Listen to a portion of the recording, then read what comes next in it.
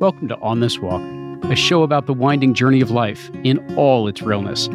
I'm Luke Iorio. Please join me and my brilliant heart-centered guests each week as we look to navigate this journey more consciously and authentically, uncovering how to tap back into that sense of connection with self, with soul, and with something bigger than ourselves. Now let's go on this walk. Hey everyone, thanks again for tuning into On This Walk. On today's walk, we're going to be talking a bit about transitions. We're going to talk about being in this space in between, meaning in the middle of transition. What is it like to no longer be there, but not quite yet there, or even knowing what the next thing is that's coming? We're going to talk a bit about purpose and the role that it actually also plays in this transition and the way that we face these transitions inside our lives. And so let me paint a little bit of a picture, a little bit of context for where I have entered this conversation from. There was a question, as I've looked back, I've been working on really understanding the journey that I've been on for these last 6-7 years. I mean, that's where this podcast has come from.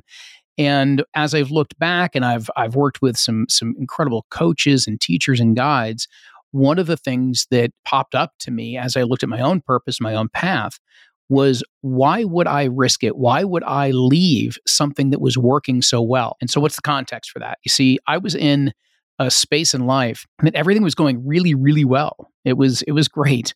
The career that I had poured myself into led me to be the head of a reputed coaching institute that only continued to increase its reach and its impact with an extraordinary team.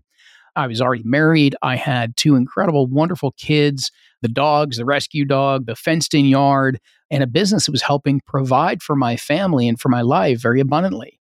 I had a good reputation. I had a good network. I had all sorts of other opportunities, strategies, and possibilities for how I could keep it all going and growing. Why did I transition out of that? I remember even waking up one day and thinking, what did I do? Why does somebody transition out of something that was actually very largely aligned, even with a sense of purpose, of contribution, service, all of those elements that contribute to a sense of meaning?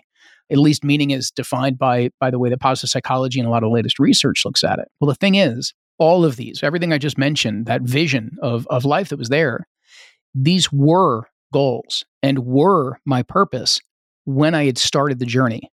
But they were no longer aligned with where I was, with who I was, let alone who was emerging, who I was, and how that was emerging. And this is where the rub is, right? Is how willing are we to let go of something that's good, even great, but it's no longer aligned or a fit, to risk that, to take the risk instead for the hope that what's next is something that will align even better and even deeper. It's a pretty challenging situation, a pretty difficult choice to be sitting in the middle of. I sat with versions of that questions for years before I was shown a new path that I could explore. And to be honest, you've been following it on this show. I am in ways still exploring, experimenting, and evolving, almost a perpetual transition of sorts, a perpetual unfolding. And so today, just to give you the sense of where I'm entering this conversation with an extraordinary, wonderful guest that I'm going to bring on in just a moment, is that I'm approaching purpose now as a way of being with my life and a way of being with the world. It's not something that I do. It's not something I do with my life. It's not how I make a living per se. I know that a big part of my essence is around balance, around inner balance, living within that, restoring it when I need to, inviting others to look at what balance and imbalance really looks like for them and within themselves. I know that balance for me, for most, is connected to a sense of peace. And both of those, peace and balance, connect me to that deep sense of joy. I also love the act of sharing these energies, to be with people within that space, to be with these experiences and these conversations. And I do just that. So my way of moving that being purpose out into the world through action is the fact that I share through stories, through this podcast and these conversations, through the coaching and the guiding work that I still do, through writing and through sitting around the table or around the fire with dear friends and new friends alike.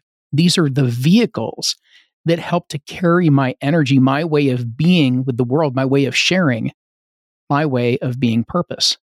But I still recognize all of this is where I am today.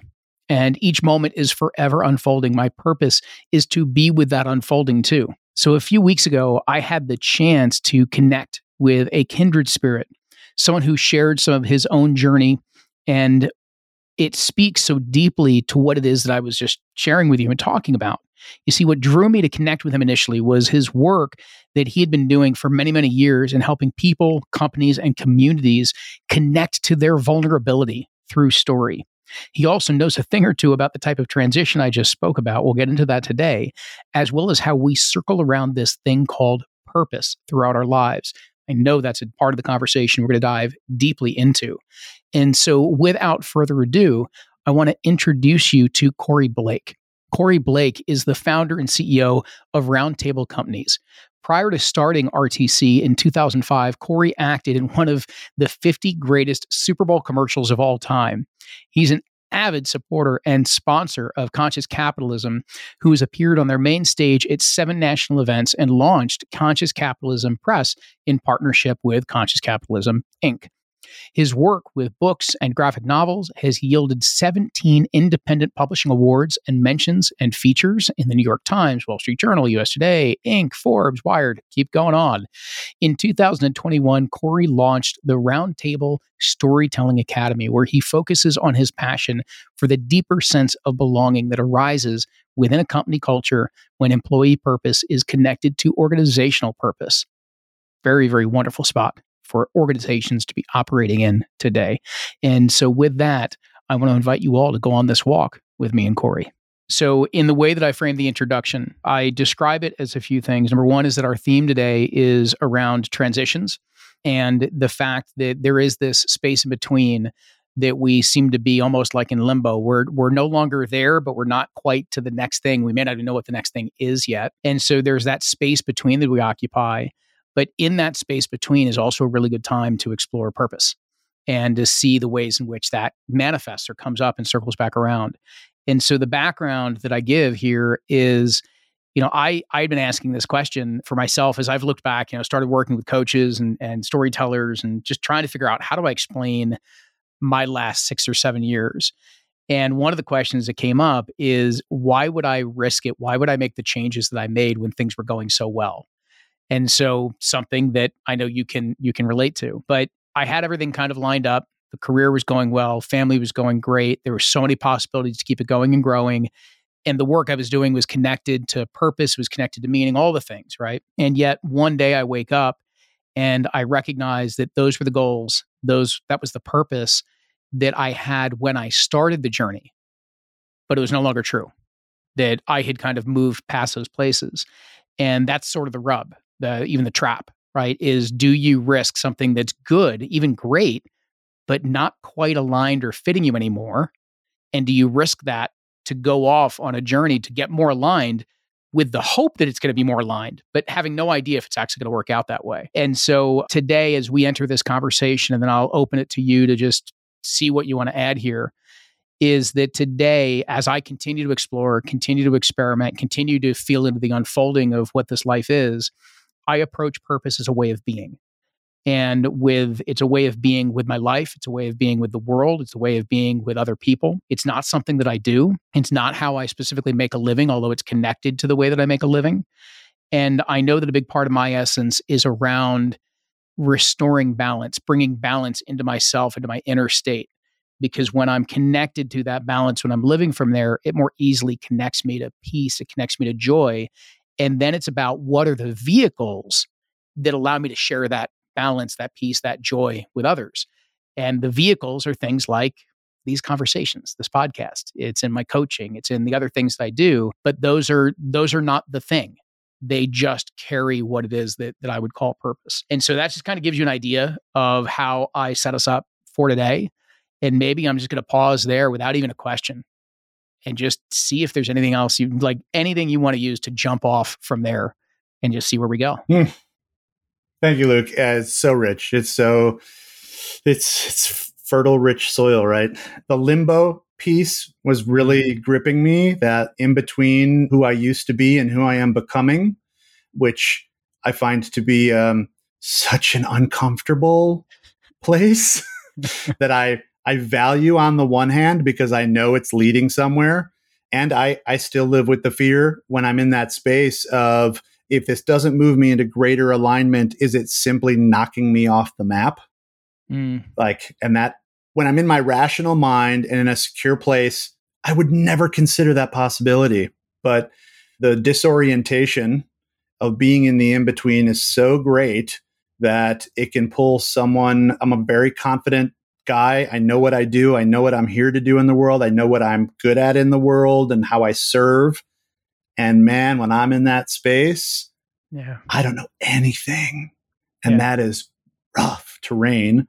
And it's a place of, for me, it's been a place of profound surrender where I felt like surrender was forced upon me. So surrender has certainly been a big word for me this year. And in that surrender, I found this unexpected relief. So, so the disorientation, the discomfort, the surrender, the relief, all of it to me relates to what you're talking about with this alignment journey. And I do feel like my pathway of personal development is a consistent pathway of nudging into greater and greater alignment. And sometimes it's felt like the recognition of, oh, we have a broken bone that mishealed. And if you want that next alignment step, we got to crack this and re-break it. Wow, is that a visual and so true. Just brutal, right? Absolutely. All right, there's so much I want already want to go off of and just see where we go. I love the way you phrased limbo is like when we get into that state where we feel ungrounded, we feel like we can get knocked off the map. That is a great statement because the way that we tell our stories, the way that we feel when we're grounded, when we can say, this is what I do and this is what my identity is, and all these little things that we use to convince ourselves of certainty. It's our map for the world and it's the way that we navigate. And when we get into that place of limbo, it's like, it's, the old book of Who Moved My Cheese. It's like, well, who took away my map, right? It's gone. And when you get into that state of feeling like not only is my map gone, I feel like actually the map is there. I just got knocked off into some faraway realm and it's now, I don't even know where I'm at. And it is so disorienting. And I think that's what I wanted to pick up on before we go to the surrender and the relief and everything else that you describe is that stage of disorientation. Because for me, and I'm curious what this has been like for you, the number of things that I tried to then start grabbing onto, like just, no, it's going to be this. It wasn't that, but maybe it's this now, or I'm going to now do this, or I'm going to do that. And it was like anything to try to rebuild or reclaim myself on that map it kept coming up. It was all these temptations to do that, right? And even dabbled with a few of them. And I'm like, wait, no, don't do this again. Because you're only going to have to rip it out again, right? And so I'm just curious for you, like, what are some of the things that you faced in that disorientation phase of this journey? Which, by the way, everybody, we're going to go through this stage of disorientation many times in our life. Like, this isn't like a one-time thing. So the more you get familiar with it, better off you are the next time it happens. How nice of you to clue everyone into the horrors of the multiplicity of disorientation. Thank you for the invitation into this horrid and lovely conversation. For me, there is an aspect of, I hadn't put this together before, but as you were sharing this came to me that for me, because as a storyteller, the map is the story. And so the disorientation is, I don't know where I fit in my own story anymore. So that was a piece that leapt out. What you were describing though, in terms of like what we grab onto, I'm resonating with that feeling of drowning and right. And all I want is oxygen. And what will I do in order to breathe? And like, if I'm not careful, I can take other people down just to help propel me up. Right. Like, and I feel like earlier versions of myself certainly swung wildly amidst my disorientation and hurt other people. So I really work hard now to be more graceful amidst my disorientation. So I'm not harmful to others while I'm floundering. It's far from a perfect science, but I notice I'm absolutely better at it, which I'm really proud of being better at it now. And the things that I can grab onto, I can grab onto a great idea that is a shiny object for sure. This time around did feel different to me in that I I felt like I had clarity over, even though I didn't know where I was when I was amidst the disorientation, I still had somewhat of a North Star. So I'm thinking, what was I potentially grabbing onto? You know what? I would grab onto some of the darker things, like when I had some real serious, deep, short-term depression amidst that disorientation where like I really didn't want to get out of bed. I had no motivation. And rather than talk poorly to myself about it or berate myself for it, I actually gave myself more permission than I'm used to. It's like, you want to sit in bed and watch crappy television today, just do that. And eventually that gets boring, right? But giving myself the option was good. However, I will say that sometimes I feel like in that depressive state, I was like sitting in my own stew. And sometimes I would clutch that closely. Yeah. Like I wanted to be grumpy and crabby. And like my wife really loves this part of me. It's really fun for her, of course. Right. But I was grabbing on like, I deserve a little time with this piece of me. And it's not for enjoyment at all. And yet I was holding that close. Yeah. It's kind of disturbing to say out loud, but true. I also recognize that in my own journey. So much of what you're sharing, from the image that you give of disorienting in the sense of drowning, I know that at times when I did kind of, reach for what is that I can hold on to, it's nice to talk about it when I could hold on to an idea. But the truth is you're absolutely right. We tend to grab onto others. And it's like, almost like we're kind of dragging them down as we're going up. And we do that through our frustration, through sharing our anger, through taking it out on, people that are closest to us, because that's where we feel safest. And ironically, those are the people we end up hurting the most because of that, right? And so to be more conscious of that, not to take out our inner experience on those that are actually trying to care for us and be around us during those times, right? But I recognize what you share of, the wanting to be in the space of holding on to the grumpiness and the frustration and the depression and being in some dark places.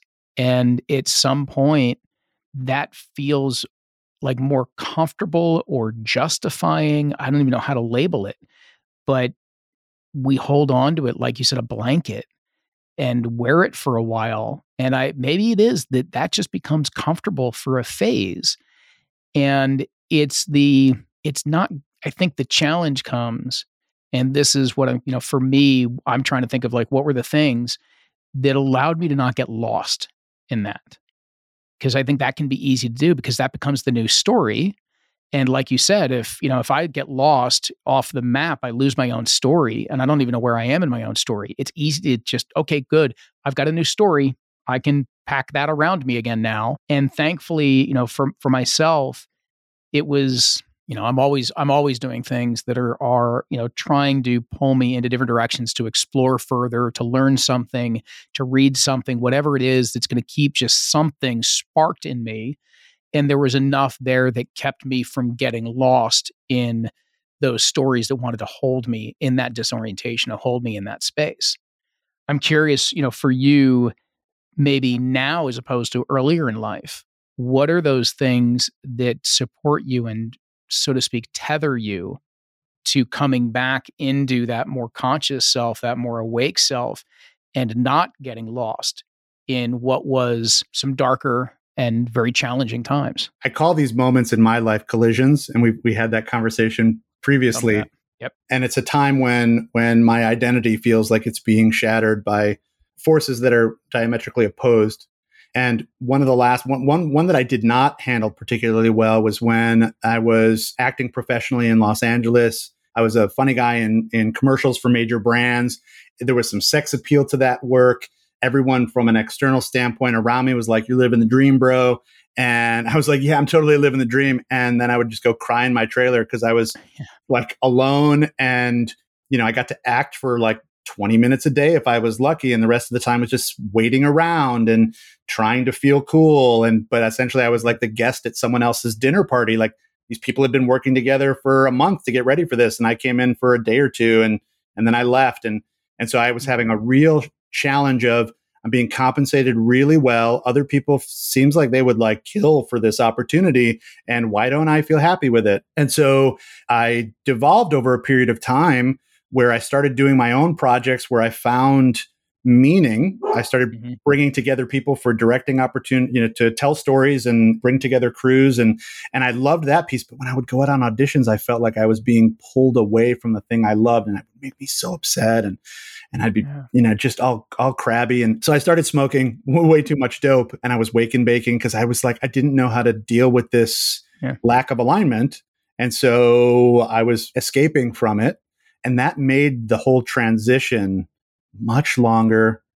I suffered much more through it all. I think other people had to suffer in my ecosystem as a result because if I wasn't going to be an actor, who was I going to be? I had no concept of that being possible. And so I stayed and lingered too long. Lingering is, I find like it's a very torturous place, right? So that was the previous, one of the previous iterations of me. This is my early 30s when I went through that collision and eventually left acting, and then, had a multi-year, what I call temper tantrum, where I wanted the universe to bend to me. And of course it didn't. And I had to eventually succumb and surrender. But that surrender was brutal, absolutely brutal. This time I've had a new version of my collision that feels equally as intense, if not more intense. I'm not sure. It's hard to equate. I'm 48 now. So that was 20, that's 2 decades ago. But this time the grace that I allowed myself within this, and maybe it's because I've proven to myself that I actually, even though I feel lost within this, I have yet to result in being lost. So maybe there's some confidence that I've always found my way to the other side of this, and I will again. Mm-hmm. But I will say that I've been a part of the Stegan Leadership Academy out of Dallas since 2015. I've been in classes over there. And for the past 4 years straight, I've been in what's called their Dragon's Gap class, which is like an advanced leadership course. It's a very spiritual course. And we meet quarterly and we're on the phone as a group every 2 weeks. And that was a super grounding force where other people who were going through different aspects of a hero's journey, we would all come together under some really profound guidance. And that kept me tethered. In addition to, I work with an executive coach out of there and have brilliant conversations with them for 90 minutes once a month. And so I had certain touch points. And one of the things that I realized early on in that program was that starting in my mid 40s, I was having really big stuff happen in my life every year. And I found that when I was in some kind of personal development program to tether me to my better self, I met life's moments with much more grace. And so to a degree, I've become addicted to always being in one. And so I've kept myself in those programs, and that's been a lifesaver for me to keep me sane and, like I said, more graceful amidst my own floundering. I'm glad you connected that, and also just the comment of kind of the ongoing connection to personal development, because it allows you to stay connected even as things are coming up on a regular basis, not just the big shifts. We've talked, what you just described about the leadership program. People have heard me talk about circling on this show, which I think is such a wonderful and fundamental practice for so many of us to be able to talk and express what it is that we're going through at any given time, and to have that, as Parker Palmer called it, the circle of trust, that we can come back to and be seen, be witnessed in that transition, in that just moment of what we're going through in life. And that sort of, it changes our perspective of how we tell the story, right? Because usually we're in it and we never step back to really kind of make sense and hear what it is that we're seeing, hear what it is that we're expressing. And so it pulls us back. So to have whatever that is, coach, circling, leadership, whatever the programs are, right? And gives us that chance. I think the other comment I wanted to make around touch points was that when we go into these spaces of in between, sometimes it is by choice or sort of by choice. I don't know if it's always completely by choice. And other times it's just like, sorry, you're in it now because of whatever loss or transition or whatever it is that's kind of been thrust upon you. When it's a little bit more by choice, we can plan for it. So like for those that might be thinking about certain transitions, you can think of what are the touch points and the touchstones you want to put in place. They're going to support you and hold you in that space for the period of time. And if you have not gotten that choice and you've just kind of been, thrown off the bus, as it were, think about that. Okay, what are going to be my touch points? How can I put a few things in place that allow me to navigate this time and not pull me out of it too soon, which is the other side of it. Because we want to, just like you said, even though it was in the grumpy phase per se, we need those times. Like it's okay to be through that and to experience that, because that's part of the way that, if I equate it most maybe directly to grief, you don't grieve by holding it in. You don't grieve by moving through it too quickly. Grief has to run its course. It's got to be felt. And we need to be able to touch that directly for it to then be able to move its way through the way that it's meant to move through. And these experiences are very, very similar, at least in that regard. And so we don't want the touch points that we have are almost like they hold space for us to go through that without us getting lost as we're going through it. But it's not to fix something that's not broken. It's not to heal a wound that isn't there. It's allowing us to go through that process the way that we need to for ourselves. I actually just wanted to ask, because I want to come to the collision points and just see where this conversation is going to go. But before we do, I just was wondering, what you maybe feel, okay or open to sharing about the transition that you're in. Because I would just love for everybody to have a little bit of the context. They get to hear about where I'm at in this context all the time when we do this. So just to give them a little bit of a sense of like, what's the transition you're walking through right now? Yeah, sure. I'm happy to be transparent about it. So I am essentially in the aftermath of having blown up my own company intentionally to a degree, in that I recognized end of last year that we were being shifted into a pretty serious transition where we had thought we saw the trajectory of where we were going, and then we got thrown for a bit of a loop. And in our adjustment, I recognized the only way I'm going to keep this boat in its current form steady is to rescue the company. And that would mean that I was going to take a fractional CMO job and get paid a lot of money and keep people employed as a result of that. And I was coming off a period of having done that for a couple of years, and I was exhausted. I was too depleted. And in combination with, I had seen the future trajectory of where I wanted to move, which was shifting actually from a service business to a product business, to go from turning people's stories into art to holding space for them to turn their stories into art themselves, which is a pretty tremendous shift, even though language wise, it sounds like it's just one word change, right? But it was a pretty monumental shift. And when I made the declaration that I was not going to rescue the company, essentially what I was saying to my team was, you guys are going to rescue the way that the old formation of the company. If it's going to be rescued and have sustainability, it's not going to come from me.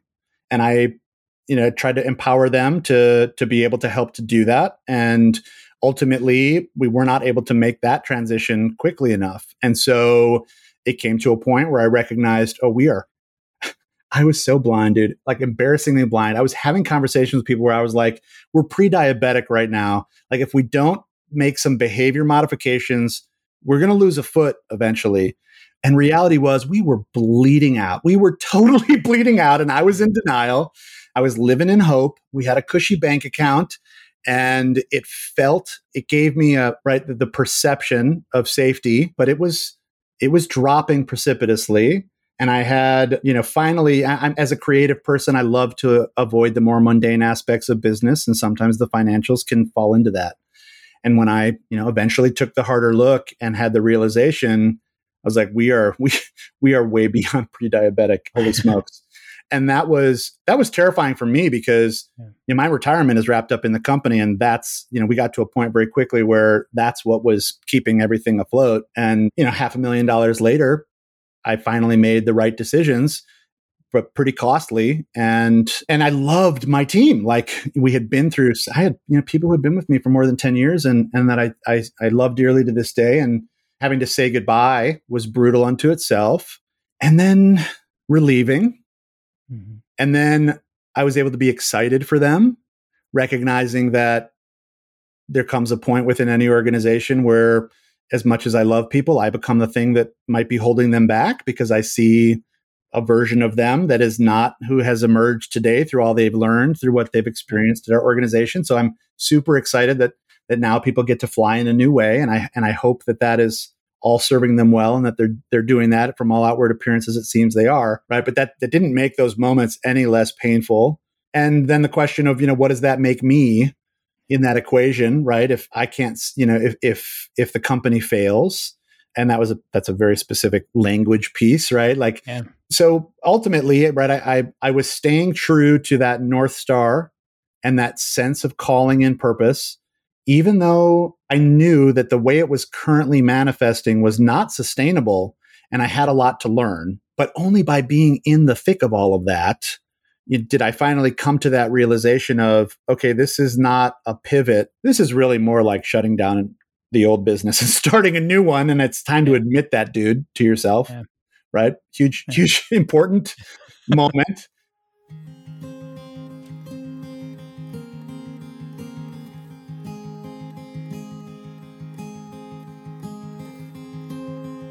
It's time to admit that to yourself. Yeah. That's a huge, important moment right there. Even just sit with that for a second for yourself. Sit with that question even of, what have I not been willing to admit to myself that I actually need to see? It's a big moment and a big action for self-leadership. This ability to be honest with ourselves, to take the hard look at how things are shifting, at how what was once true might no longer be true for you, to admit what's plainly in sight, but that we have continually turned a blind eye to. There's tremendous strength in what Corey is sharing. First, in terms of self-honesty. Secondly, how that self-honesty brings him face to face with letting go of his team and the company that he built.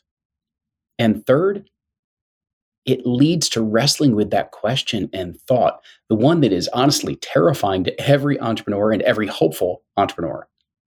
What if the company fails? Let's work in reverse on this one. What really is failing? We tend to think of failing as, did we or didn't we make it? Did we meet our expectations or other people's expectations, or did we fall short? Is it time to walk away? On a purely numbers basis, we could say Corey was in business for 10 plus years, grew out a whole team. He served tons of clients in powerful ways that brought vulnerability and storytelling into the corporate arena. Even if the party is at an end, even if the end isn't the one that was ideally chosen, that doesn't sound like a failure to me. But what if the numbers and the accolades weren't there? Would it be a failure then? Failure is such a narrow lens predicated on the expected and desired outcomes. And let's not forget the judgment that's involved with it. We don't know what any endeavor may truly lead us to. Some endeavors are meant to last for decades, others maybe only minutes. But what did that endeavor offer in experience? What did any endeavor move forward, even if it didn't achieve what you had hoped it would? What did it shift? What changed as a result of it? How did I change? How did you change? How did you change others? What new course emerged or seed was planted because of that experience? We judge failure in the moment with a narrow, limited view. We judge it based on the expectations and society's definitions of what success is. We judge it based on having wanted a different outcome. But we need to step back and breathe. We also need to practice some humility here because we don't know how this is all going to end up. We may not know yet why we needed that experience for some new possibility we couldn't have been ready for otherwise. This isn't some Pollyanna positive spin. It's hard work to maintain that level of acceptance, of patience, of humility, of trust and faith. But it's in taking in and working with those qualities that we prepare ourselves and our character for what can come next, because we've also worked to let go of what was and is no longer true. Lastly, I just want to comment on the strength required to let your team move on. Our relationships are such an enormous part of who we are and how we experience in this life. When we live and work side by side with a team, and a team that is working with purpose, with connection, there's a bond that forms that enriches our lives. And yet those relationships can be the very things that hold us back if we're not willing to let them evolve, even if that means moving on. Not all relationships are meant to be for life. Some may be fleeting. Some may have a beginning, a middle, and yes, an end. Doesn't mean that they were failures in any way. It just may mean it's time to grow in new ways and to have the respect for those that you're in relationship with, to respect their abilities and their capabilities, to have faith in them and to honor their path. There's no need to become entangled or cling to what was.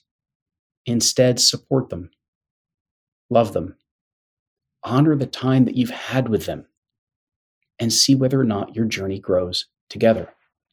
This whole journey, this interlude that I wanted to offer today, it all begins with being honest with ourselves, honest with what our needs are, honest with how and where we need to grow, honest with how we're holding back and maybe holding those we love back too, honest about how things have changed, honest about what may no longer be true, and honest about what our hearts and souls have been communicating to us that we haven't wanted to admit out loud.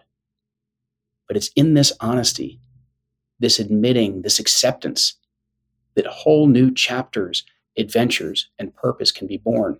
And so I ask you one more time, what have you not been willing to admit to yourself that you actually need to see at this time? Now let's rejoin the walk with Corey.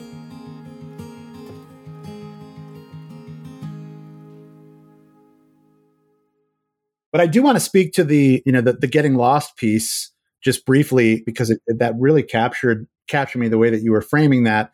And for me, it is, I can get lost in my own head, and the importance of having a community of some kind where I can voice myself out loud is such an integral part of finding my way and finding my way to clarity. The hamster wheel in my own head, I can absolutely, certainly, if I didn't have the outlet, I do think I would get trapped in there, and I could float away into space. So I appreciate you raising the awareness of, and this we find in storytelling too, like the importance of voicing your story out loud is so integral to stepping into whatever is next. And this felt very similar. Yeah. I appreciate you calling that back. It's the way you describe the journey that you've been on, and the transition that you are going through right now with your business. And I thank you so much for kind of sharing so openly as to what you are just now kind of going through the next phase of. That this archetype of the rescuer is something that I see so often, and maybe it's because I'm so typically connected to the helping and service-based professions, which by nature draw a certain orientation, a certain level of empathy and compassion, and the way that we want to serve other people. And that rescuer, what we don't realize is how disempowering that can be to the people we're rescuing, and that we're not giving them the space to rise into kind of their own, greatness, as well as for them to be able to say, you know what, I guess, the only reason why I'm staying here is because, it feels good and you're kind of helping hold the space to stay here. But really, it was time for me to move on already. And so when we keep going into rescuing, it's like, I'm not saying there's not always, there aren't times for it, but it seems like it's a way of us almost like holding on, like keeping that surface tension that keeps the status quo in check. Like if we keep enough of this tension on, it'll try and stay in place. And at some point, we've just got to let it go. And that phrase from Pema Chodron of when things fall apart, her wonderful book, at times I think we need to learn how to embrace how to let things fall apart. How do we let them come down and to look at the things and say, this isn't sustainable. This isn't balanced. This isn't stable. There's no way I could, do this for another couple of years, let alone 5 or 10 years. And to have the honesty to be able to voice that is huge. Huge. Dude, I hate admitting this. All right. I hate admitting this. When I was in the throes, man, I so badly wanted to be rescued. Like, right? I was making phone calls and I was begging for it. And I wasn't saying those words, but that was the energy, man. And I am so anti-rescue, right? But in those moments, man, you're drowning. I was so praying that someone was going to be my hero. And thank goodness they weren't, right? As desperate as I was for it, and as much as I wanted somebody to just make it all better, just to alleviate suffering. And I get that human desire too. But I think rescuing is a chronic disease in many ways, right? I think we are addicted to rescuing, and it's a default. I think most of us, when we engage in it, we don't realize. We don't do it because like if we knew we were disempowering someone else, I think we would probably often make a different decision, maybe not always. I don't know if you're familiar with David Emerald and his book, The Empowerment Dynamic. No. So he goes through the 3 points of the drama triangle, which are victim, persecutor, and rescuer. Okay. Yep. Right. And specifically, I just love the language of, if I don the hero cape and I rescue, what does that say about you? It says that you're the victim, and it says that you're incapable of rescuing yourself. So it is inherently a disempowering move. Now, of course, in some situations in life, that is exactly what's happening. And for survival, someone needs to be rescued.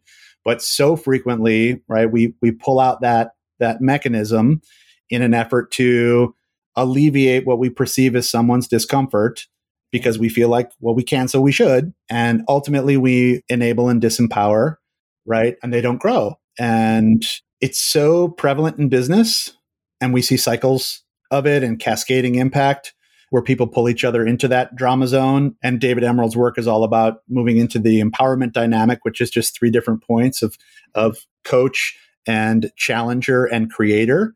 And it's such a beautiful model. I love him dearly and love his work dearly.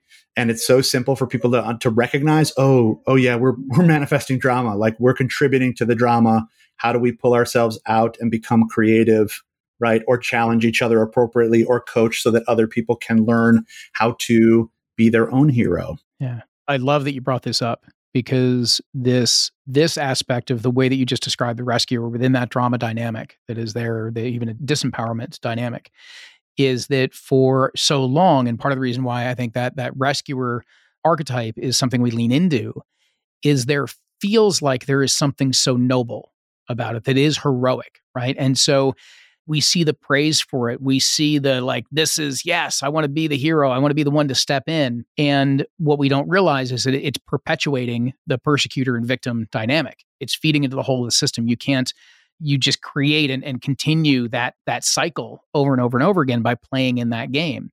And so without having known the rest of the model, the way that you brought it up with Challenger, and it was Challenger, coach, and what was the third one? Creator. Excellent. And so, because what was in my head was already connecting to what you shared about the leadership program, what I shared about circling, is that when we have these places that can hold space for us so that we can step into seeing our story in a different way, we can express what's coming through, and we can reconnect to that power, that agency, that sovereignty that exists within us, and allows us to say, wait, hold on a minute. I can understand what's going on right now. I can see an angle that I didn't see yesterday, or I can just acknowledge this part of me that I wasn't willing to acknowledge previously. And it creates this space that the new paradigm of how we can step into that creator role can really begin to unfold. I'm kind of sharing that out with everybody because it's very challenging at times to think about, like, how do we shift out of these old paradigms, these old dynamics that are there, right? Rescuer is a good thing. We need to rescue at times, but we've got to be aware of what dynamic does it perpetuate, and what are the other ways to enter these dynamics that create a much more empowered state and remind everybody of their personal sovereignty and their personal agency. Because frankly, we need a lot more of that. I don't know if you've seen the commentary. I saw an article, this was a while ago. So many things that we're going through right now in society is because we keep waiting for the rescuer. We keep waiting for the hero to step in, whether it's environmentally, politically, economically, or what have you. We think, Marvel is going to send the latest superhero to step in and all of a sudden be planet as well guy, right? And we keep waiting for that dynamic, forgetting that, guys, it's on us. It's the women and men of this earth that have got to start stepping into this. Well, admittedly, right, some of these challenges are so big that they certainly can feel overwhelming, and we all can't tackle all of them. Yep. Right. And if I get frustrated with you because you don't care about the thing that I care about most, right? If we all cared about the thing I care about most, well, who would care about all the other things? And they would just fall apart. But yet we still want We have that natural human desire for the thing that matters most to us to matter to everyone else. But there's something in the floating, to me, in the nebulousness, in the or maybe I'll say actually it's more. Oh, I don't like saying this either. The arrogance. The arrogance that I have to look squarely in the face when I'm inclined to rescue, that asks me, who am I to think that my solution is appropriate for this person? What if they manifest what's appropriate for them, right? And what would it look like for me to be a support mechanism for that? So they can become more of themselves, as opposed to me thinking they should be more like me. That's 3-4 more hours of conversation. Well said, Corey. It is, right? This trying to see if I could say it any other way than arrogance as you described it. But it's, if I just say it from this self-centered standpoint, and when I say self-centered, I mean it not necessarily in the kind of the big arrogant way, and I think you mean it this way from an arrogance as well, is that we get so trapped in seeing the world because to us, we are the center of our lives. We are the center of the world because we can only see and sense through our individual personal senses. And so in that regard, our view of things inherently comes from a place that can be very self-centered. And so we see what we believe is the answer, and maybe it would be the answer if that was actually us in the situation, but it's not. We don't know what that other person's journey is. We don't know what their true experiences of life, just like nobody knows the actual experience of life that I have had. I can try to convey that in words, but it'll never be a full picture of what I've been through. And that we don't know what's best for them. And that's just even at a human level. That doesn't even go into the spiritual side of things as to what is our spiritual journey and what might be laid out for us to be able to look at and experience within this life that we're not going to understand until we're on the other side of this thing. And so there is so much richness in what's there, and in being able to be that support or that space holder for that person's journey, to say, I see you. I honor you for what you are experiencing. If you ask to lean on me, you can absolutely lean on me, but I am here to just be with you, if nothing else. And I believe that whatever this is, you've got it in the way that you are meant to at this time. And that's a very different dynamic that we can lean into. And I appreciated you bringing it from that standpoint of, let's look at our own arrogance in this. Even if our arrogance, our self-centeredness is meant in kindness, it's meant even in compassion. And I think that's right. That's where we get so entangled, is that we don't realize that at times, even these really beautiful, virtuous things that seem like they're on track, they're still coming from our ego. They're still coming from, we believe we know what's best or what's right in this world. And that we don't want discomfort. We want to help people through those times. So, I mean, it's like all this stuff that's noble, but it's also very difficult to look at the fact that it's still coming from a place of ego, as opposed to saying, as I said before, how can I support this person on their journey, the way that they ask, the way they choose, the way that they're headed, as opposed to me stepping in and taking over, their journey, their direction, their task. Really appreciate you bringing that up. Oh, thank you for exploring it. I really try to remind myself consistently that I know nothing about other people's truth. I know nothing about the truth. I have a story that I tell myself to make meaning of data that I see out in the world. Yeah. The more that I can lean into and remember that, the easier it is to simply sit with someone else while they're trying to work through their stuff. This is something that I get to do a lot of.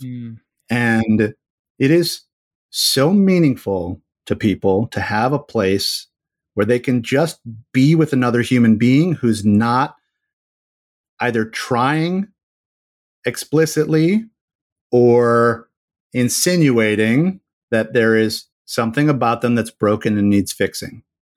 Right? If instead I can shift into, yeah, there's parts of you that are fractured and broken, as there are with all of us, and you've also filled a lot of that in with gold, and it's part of your beauty now. And right now you're in the midst of some breakage that time tells us and the data tells us you will also eventually fill with gold. But right now it feels pretty crummy. So let's just sit in that. And if you want to talk about what that experience is like, I'm not here to judge you for it, and I'm not here to tell you how to solve it. I'm simply here to listen and reflect back what I'm hearing and the impact it has on me to hear it. Yeah. That is such a gift to people, and it's just very few spaces that we have to feel so human. Yeah. Oh, that's tremendous. It reminds me of the Leonard Cohen quote of "There's a crack in everything. That's how the light gets in." And if we're not with those moments when we're cracking, we fill them up too quickly, or we move on and don't even notice them. And we don't realize the light that is trying to come in. And to be able to have and be in a space with people where they will hold that for you, and to hold you while you're in a place of feeling those cracks, and to have them witness that, and to witness you in a manner that all of the sudden that light starts coming back through you again and filling in the cracks. And to be in that space is such a rich environment. And it's so deeply, to me, deeply connecting and deeply meaningful. It immediately conjures up all the work in support and circles and things like that. It conjures up the way that, we as ancestors used to gather around the fire and tell these stories and hold this space for each other to do so. And we need more of that. We need, more of that sense of community, creating more space for others to share, not waiting around the, dinner table where you get to tell your next story, and instead giving somebody that space to just be witnessed, to just be held. I love that you bring up the dinner table, because there is a version of the story that we're comfortable telling and that we like to tell. And every time we do, it rarely affords us an opportunity to step into a new understanding of ourselves or the world. It's fun to tell, or maybe it's a version that we like putting out of our identity in the world. But it's you could say to a degree, it's the social media version of broadcasting my story, right? And to have a place where we can explore our humanity and where it's safe to do so, where we won't be rejected for exploring that. Yeah, the world does need a lot more of that. I think business needs a lot more of that, particularly so that we can be more alive in that space as well. You reflected on it, because I had brought up the imagery of dinner table, and it is interesting to think about, because I just released one of the previous episodes, and there was a statement in there that Dre Bendewald was making, and it had to do with reminding, she holds circles typically for women, and there's a lot of apology over, I'm crying, I'm sorry, I don't know why I'm crying, I'm sorry, right? And she framed back to us, and what she frames to a lot of people she holds a space for, was that if we're not crying, who is? And if we're not crying, who's teaching our children how to feel their emotions and be okay with this? And that just, all of that kind of comes up for me, because I think of the way in which we do share stories around the dinner table with our family, with our children, with our friends. And how often do we kind of cultivate or tell the highlight reel of the story, as opposed to sharing the full emotion of the experience that we've been through? And that when we do, and come on, guys, this is exactly why we're having these conversations and sharing this, is it opens up so much in everybody that participates in that space, even if they never say a word, even if they're just witnessing, even if they're just holding space. It changes us. We allow others into us, and we allow a part of ourselves to extend out and reach out to them. To me, that's a very different form of human connection that unfolds. So with that, I'm going to take us in a completely different direction. Rock and roll. I enjoyed that so much. Thank you for all that exploration. Thoroughly enjoyed it. What I wanted to come back to is, you mentioned collision moments. And it's interesting, because we were talking a little bit about the rescuer and the hero archetype and everything else. You were talking about we want other people to care about what matters to us. And, we can't handle all of the things. We've got to pick and choose kind of what is right for us. And what that speaks to me is, for me, when I think of purpose, I think of that every single one of us, the purpose we have here is to bring innately who we are out into the world. So to be very, understanding and explore what is it about me that lights me up, that has me feel alive, that has me feel purposeful just in the way of living, not because of anything I do. And then feeling centered in that, how do we bring that out into the world? And if we had more of that, then everybody does their thing. But it's the rising tide that raises all boats if we all started showing up that way. And so for you, when we started talking about purpose, you brought up these collision points and these kind of forces these two different forces that we dance with throughout the course of our lives. And so I was wondering first if you could explain what you meant by those collision points and use that as an entree to that part of the conversation, because I think it's a different lens for a lot of people to look through at the story of purpose within their lives. Do you mind if we explore something that you shared earlier as an example? Go for it. Earlier on, you mentioned balance in such a way that it felt like a centerpiece in your life. And it immediately, if we had, an infinite number of conversations, I would have immediately slowed us down and been like, hey, tell me about the world that you grew up in and what was the relation, where was there balance and where was there imbalance? Absolutely. Can we start there and then I can kind of lead us into the collision convo? Oh, absolutely. Which I have a feeling is related to kind of my first collision moment, as it were, is that at 5.5 years old, my household home burnt to the ground. And so inside of a very, very short period of time, I mean, you're talking one afternoon, I was, carefree, exuberant. I've already owned it. Weird. Kindergartner. That's who I am. Right. And the next thing I knew, and my parents even say, my mom especially says, like, overnight, I became serious. I became completely self-reliant, and I took everything upon myself. And number one, I repressed my emotions. I didn't want to put any other burden on anybody else. I was going to just take everything on my own because it was my way of trying to restabilize what I felt had just crumbled. I mean, literally, I think it was when we walked out of what we were able to recover from the fire, I think all of my possessions fit, in a box that was maybe 1.5 feet by 1 foot. There was a couple of stuffed animals. I think it was like 80% of it. And that was what that's what I had. And so for me, when I think of what got out of balance, that's the first moment that it felt like everything shifted. And I was constantly trying to find, how do I put my feet back on terra firma? Yeah. Thank you so much for sharing that. And if we say that, okay, the fire is a collision moment, right? Where previous to the fire, you have an understanding of who you are in the world, right? And then in a moment that is broken to a degree or shattered or somehow fractured, and suddenly the understanding of who am I on the other side of this event is up for grabs. And so interestingly, that you use the word balance is our doorway into this piece, right? And so I'm kind of making some leaps here that you felt a sense of balance previous to the fire and that it knocks you off kilter. Mm-hmm. So what do you intuitively, you do something that I would call creative to bring yourself back into some sense of balance. And you mentioned that there was this seriousness, and I don't know if that's what the direction that you're going, but your mom recognized something shifted in you that you used as a technique to help yourself feel grounded again. What would you describe that as? Yeah, I think you already picked up on it. That's where I began overemphasizing the doing side of my nature, because in acting and getting, moving action forward, making decisions, being very driven, very controlling in the way that I drove myself, being good at school, being the good boy, being the good, like all those things.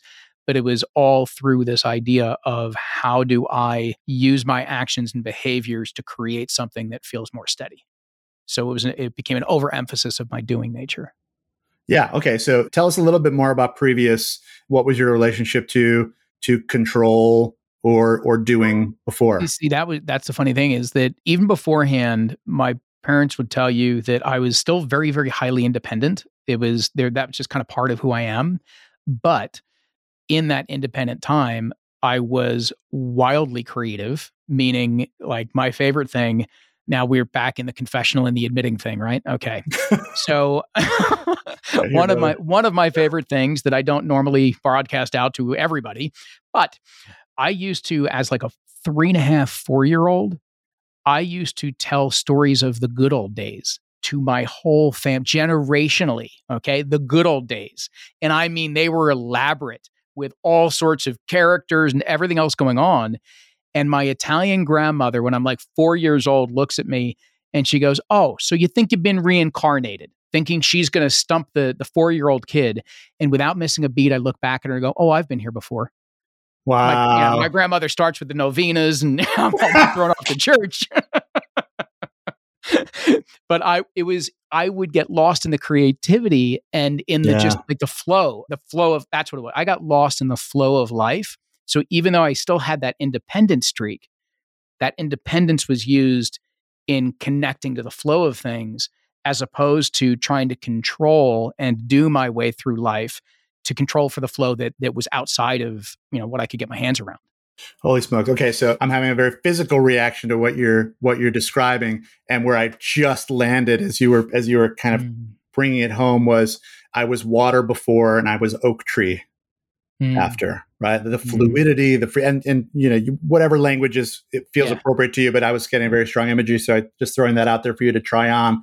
The fluidity, the imagination, going with that flow, the creativity to be. I feel like when you're telling those reincarnated stories, you're the white waters, like right, like it's just it's building and it's alive, and then this fire happens and it's not about being fluid anymore. It's about being solid. It's about being grounded. It's about being strong. So if we look at that as a pivotal initial collision moment, the first time that your intuitive version of your identity in the world comes up against something with enough force that you have to learn a new way of being. My hypothesis is that I've been playing with for a while here and testing on lots of people, and so far is proving true, is that on average, once every decade, the collision you will come back to is that of being free and flowing, right? To feeling for some reason like the world is telling you have to be the oak tree again. You have to be strong and controlled and deep-rooted. Yeah. And it will manifest differently each time. But in essence, what I would say is the oak tree is your polarity. It is the other end of the spectrum. And you hold the tension between, and again, this is my language, you'd have your own, but the water and the oak tree and the fluidity and the strength, right? And your life becomes the flow between and you could say in a way, the learning to become more and more in alignment with being okay with both of these. Because for the first few times that we go through the collision, the inherent human desire is to get back to the original state. I prefer to be water, but I have to be oak tree until I'm oak tree for long enough that I get to be water again. And I do that for a while and I'm rocking it until something happens and I got to be the oak tree again. Yeah. Right. And I'm there. And now I learn how to do it differently. And I learn how to maybe do it better or manage myself better. And then I do it long enough that I get to flow freely and I start moving again. And now I'm water, and now I'm whitewater rafting, like that kind of rush. Right. And then a different unsuspected version of the collision will show up again. Yeah. And lo and behold, I got to be a version of my oak tree again. And it is the tension between those two that intimately in a way that most people know something else intimately. Mm-hmm. And the pain of that specific kind of collision related to the fire moment, right? Right. So other people may have an intimacy with the water and the oak tree, but maybe they don't have the same kind of experience of the pain that come from their world being decimated by fire, right? Mm-hmm. Something else might have been their catalyst. Yeah. So they may have intimacy, but in a slight, to the left or to the right of your experience of it. You know this spectrum, and you know it through a unique lens of the way you experience the pain of having to be the oak tree when you love being the water. Yeah. And then, but over time, right, you learn I think our mission here is to learn how to start to love the polarity piece and find a way to honor that and bring it into our life with more intentionality. So we are not entirely surprised when it shows up and have no tools to handle it and therefore flounder. We get better at it. Yeah. The way that we're of service to the world is that we serve others who are in some relation to that flow between those two. That is beautifully said and explained. And I hope that the imagery, the way that you painted this picture of my experience and what that has represented is something that gives people a tremendous amount to think about. I would imagine it would. And the way that you wrap here, right, is on this piece, is the way in which we learn to hold those polarities within us. One of the things that I've spoken a lot about on this show, and I'll be speaking even more as we go, there's a wonderful book called Embracing Ourselves. And it's written around this process called voice dialogue. And there's an intended pun in the way that they say that, because when they say embracing ourselves, they're not speaking to the collective. They're speaking to us as an individual, embracing all of the selves that exist within us, all of the parts that exist within us.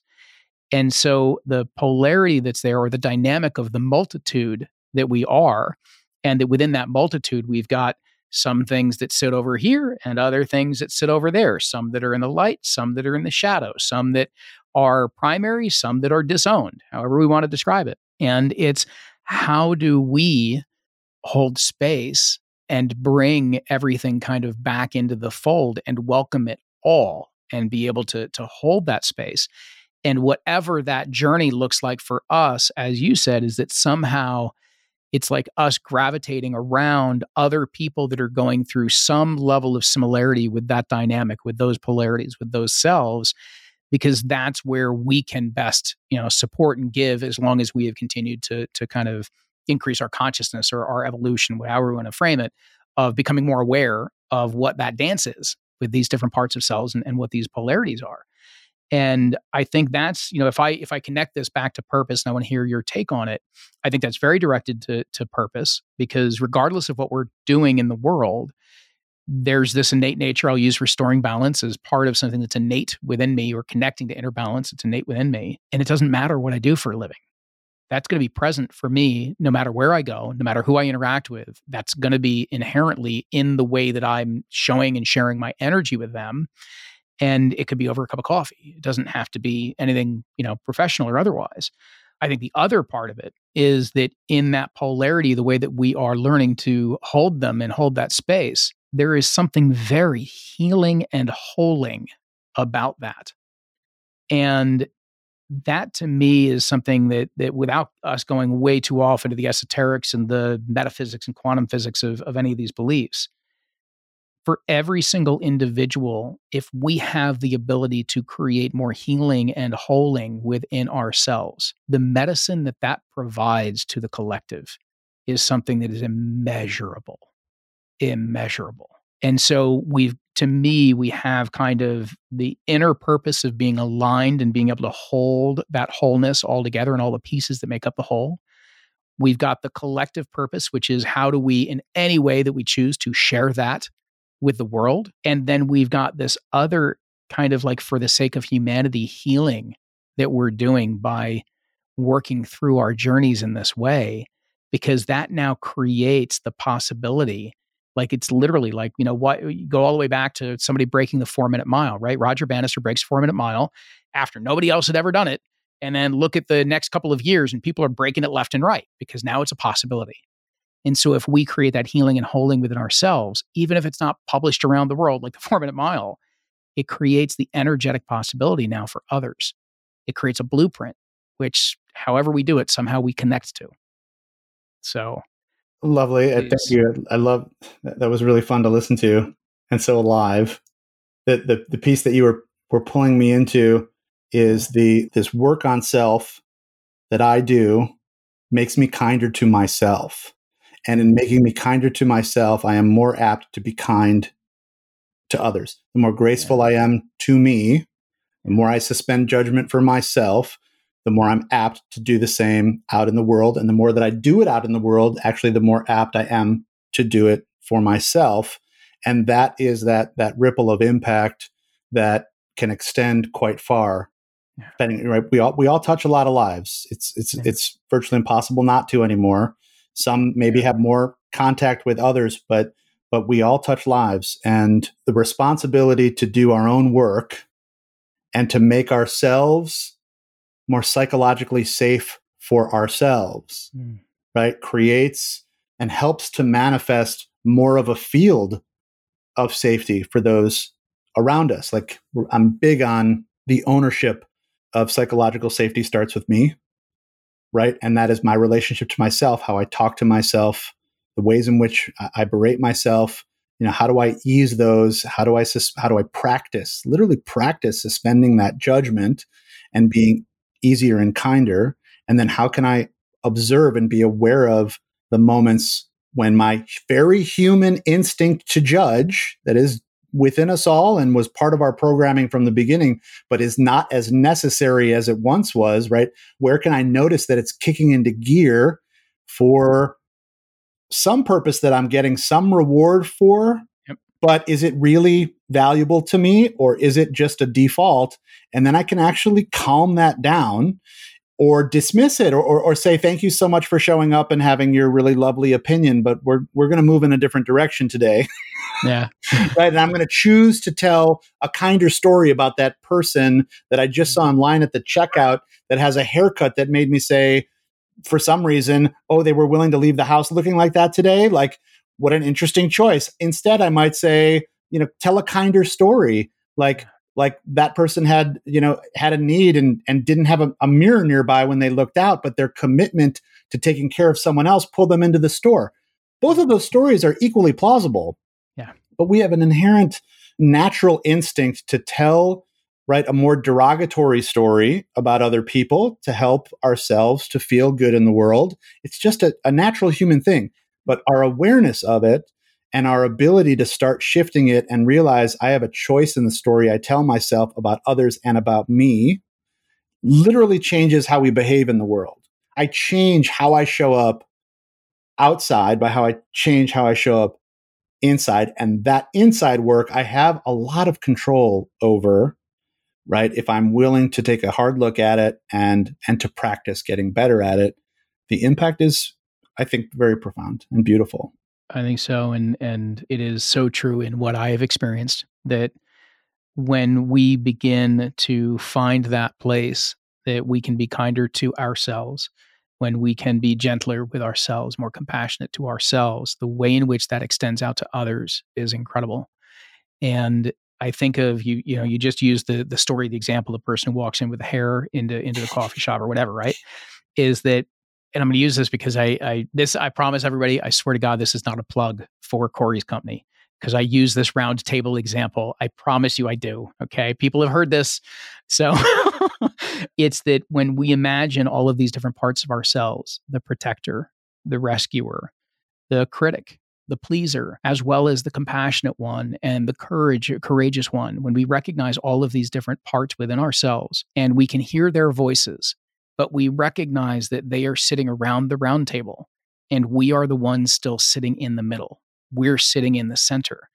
It allows us to recognize that this is just one story. This is just one voice. This is just one way of explaining things. And I've got all of these other voices and energies and parts of self that are around me, which are the ones that I choose to listen to in this moment, that allows me to be the version of me that I feel is truest and is the one that I want to emerge into the world, and to bring it forward from that place. And so that's more my language for it. But Corey, you describe it so well through the storytelling lens. I mean, obviously that's what you've done for all this time, right? And so I guess, again, I'm just kind of reiterating to everybody to sit with what's coming through today, because there is so much that helps you navigate those spaces in between that are really, really rough. They feels like rough terrain. It feels like sandpaper on the inside. And yet, if we can create these spaces and create these containers, when we can hear things that help us recognize maybe the collision that we're going through at this time, it gives us this whole other perspective, and we can start to feel for all these polarities as well as all these different voices until all of a sudden we recognize them as one whole. And so I just want to say, Corey, this has been an absolute blast. For everybody listening, I am absolutely going to be inviting Corey back. I'd show up tomorrow. This is great. Really, very alive. I appreciate the realness. I appreciate exactly that. I appreciate the realness, the openness, the wisdom, the experience, everything that that you're going through right now, and everything that you were able to bring into this conversation. This was incredibly rich, and it felt very, very deep and connecting. And I appreciate that, and I appreciate you. Thank you, Luke. It's a real honor to be with you in this space. Thank you for joining me for this episode of On This Walk. Before signing off, please subscribe to the show and don't miss a single episode. Also, please rate and review us. This helps me greatly in getting the word out about this show. And remember, this is just the start of our conversation. To keep it going, ask questions, add your own thoughts. Join the ongoing conversation by just heading over to onthiswalk.com and click on Community in the upper right-hand corner. It's free to join. Until we go on this walk again, I'm Luke Iorio. Be well.